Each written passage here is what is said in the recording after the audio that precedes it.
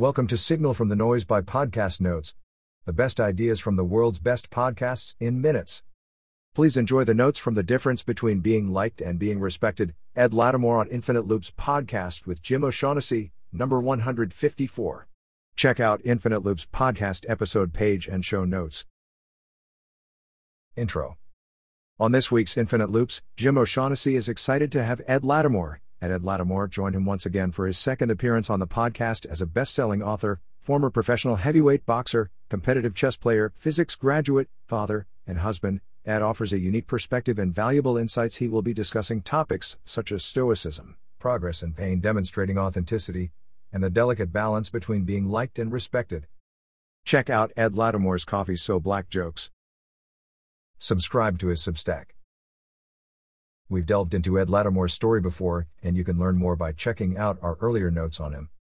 Don't get outworked by a crackhead, a pop podcast. Conquering Your Comfort Zone, The James Altucher Show.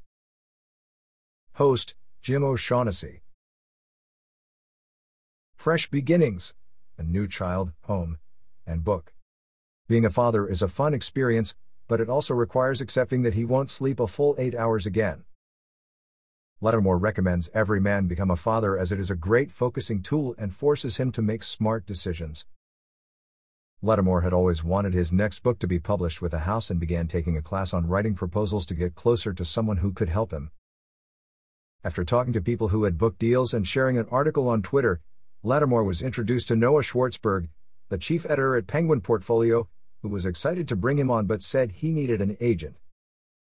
Howard Yoon of Ross Yoon Agency became Latimore's agent and helped him rewrite his proposal for a better book deal. Keen on understanding the book business? Explore the nuances of the publishing industry. How Ed's new book has developed. The book's initial premise was about boxing and applying its lessons to life. Latimore decided to rewrite the premise to be the Ed Latimore story, where boxing plays a central role in transforming him into who he is. The new premise contains more about his upbringing and addictions and how boxing manifested itself in the ring and the stories of fighters. The book became more of a memoir with self-help elements in the style of The Art of Learning, Can't Hurt Me, and The Subtle Art of Not Giving a Fuck. The new premise was not on Latimore's radar before reading Mark Manson's book, and he realized that Manson had effectively done what he was trying to do. The book's key selling point is that there are people who want to listen to and follow Latimore, particularly because he is a black kid from the ghetto, and he can relate to and understand their struggles. The book is an opportunity to have an impact on young men. Latimore didn't have his father around to teach him anything, and he learned a lot of things the hard way. Humor and progrès.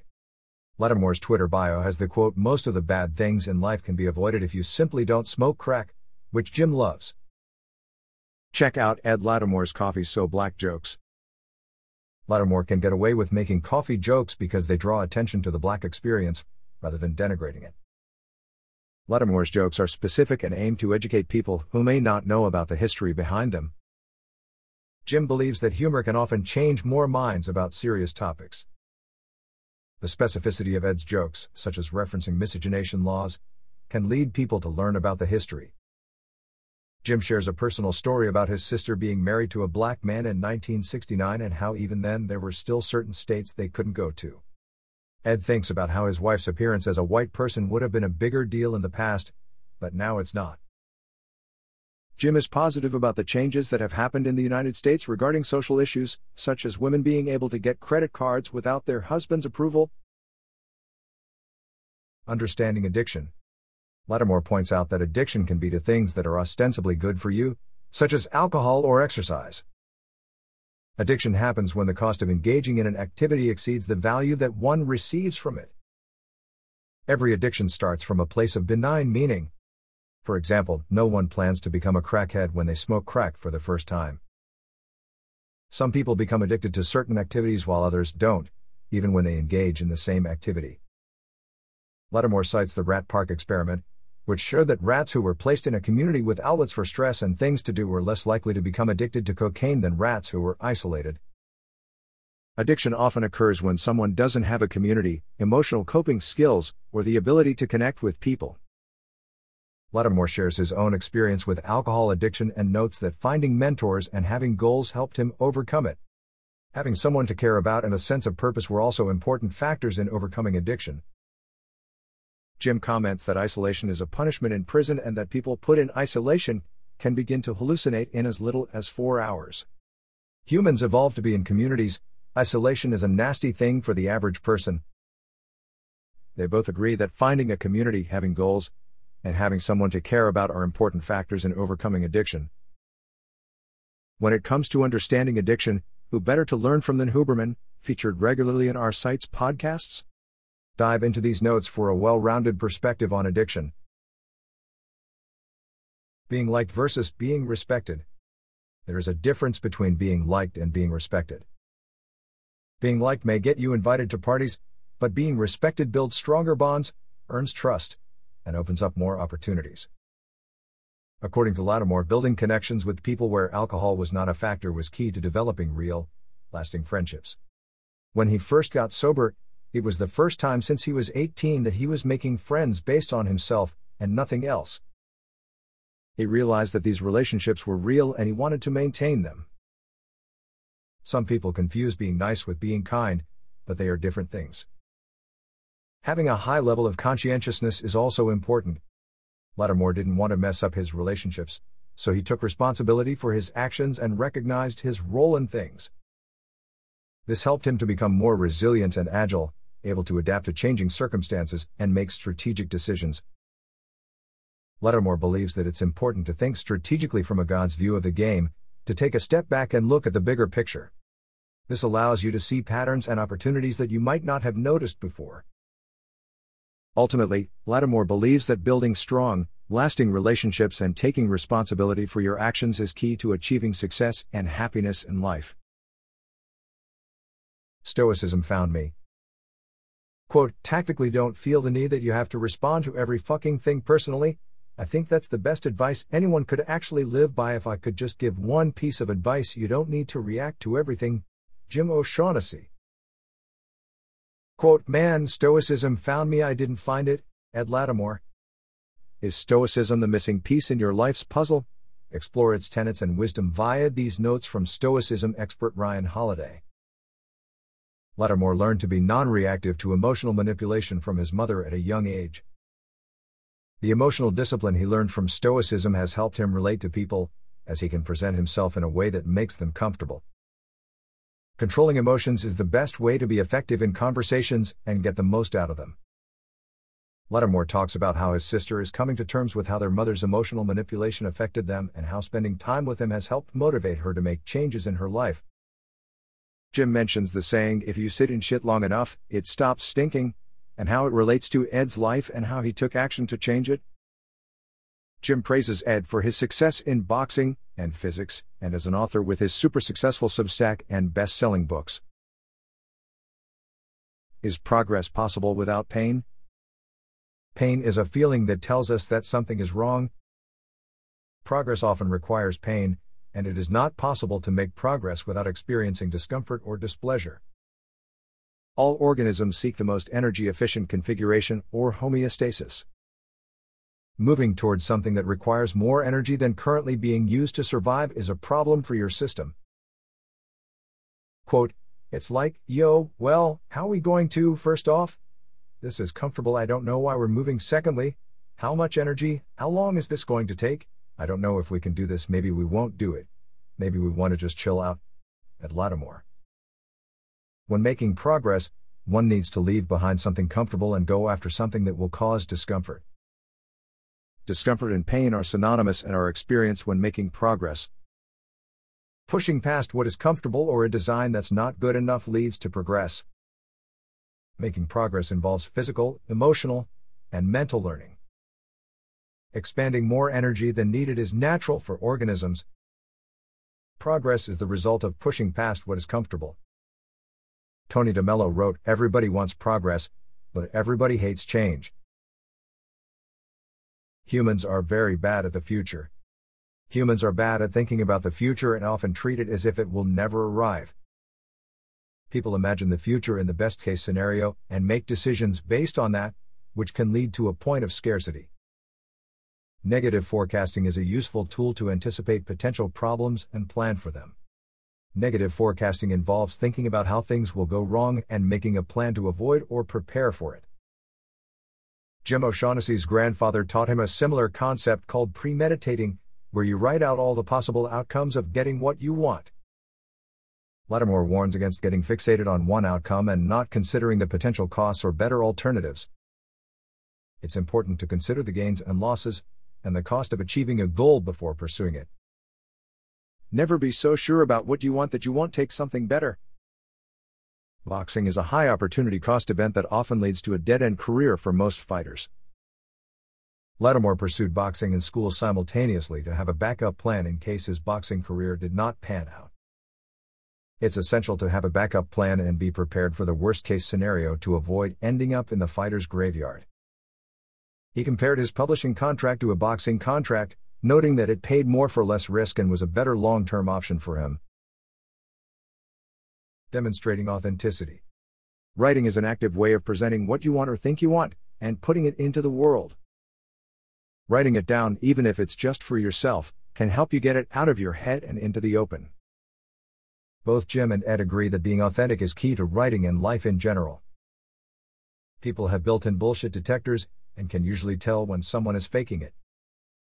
Groucho Marx famously said, "The secret of life is honesty and fair dealing. If you can fake those, you've got it made." Hal Latimore identifies whether someone is authentic or not. He doesn't try to assess authenticity in areas where he is inexperienced. Instead, he looks for things that are hard to fake, such as lingo. The way someone uses language can be a good indicator of whether they are genuine or not. For example, if someone is using slang that is specific to a certain group or subculture, and they're not a part of that group, it can be a red flag that they're trying too hard to fit in. Experience also helps him identify whether someone is authentic.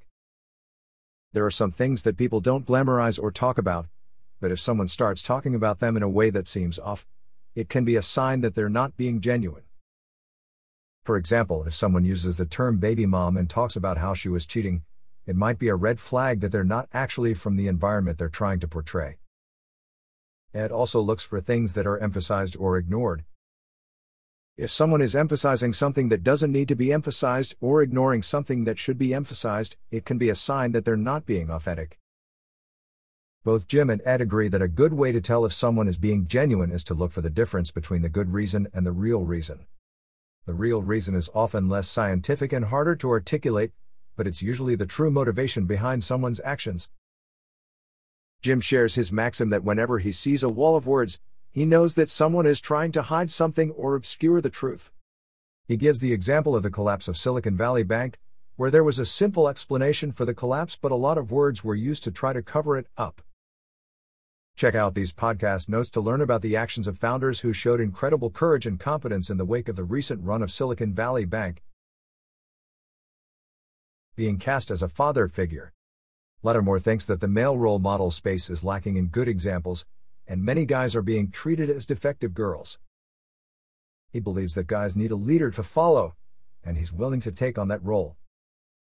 Ed is aware of his influence and believes that he can use it for something good. His awareness of his role keeps his behavior in check and helps him behave better. What's next for Ed? Latimore's next focus is promoting his upcoming book and building a marketing plan to sell 1 million copies. Develop marketing plan. Strong channel and distribution network. Create video content. Consider starting podcast. Study successful authors. James Clear, Mark Manson. Build a large email list like theirs to promote his book. Return to fighting. Avoid heavyweight as he feels he shouldn't have been fighting at that weight in the first place. Cruiserweight division, 1 to 2 fights, a good story to promote his book. Improve chess skills. Long-term goal of earning a title. He's been playing on chess.com. Learn Spanish. Prepare for the B2 exam. Latimore believes that learning a language and taking on challenging pursuits like boxing and chess is important for personal growth and development. He sees them as more valuable skills than things like copywriting and email marketing. Ed's 3-step process for self-improvement. Ed Latimore shares his 3-step process for self-improvement that can be followed by both males and females. The 3 steps are: learn a language to the B1 level. This step is not just about learning the language but also about overcoming one's apprehensions about speaking in another language. To reach the B1 level, one must talk to people and develop social skills. Train and take fights for 2 years. This step involves training in a physical activity that activates different parts of the mind and body. For Ed, this meant learning to fight in Brazilian Jiu-Jitsu, BJJ. Engaging in such activities can help one develop grit, perseverance, and a deeper understanding of oneself. Live on commission for a year. This step involves taking a job that pays only on commission, which requires one to learn how to sell and connect with people effectively. The experience can help one develop skills in studying, learning, and connecting with others.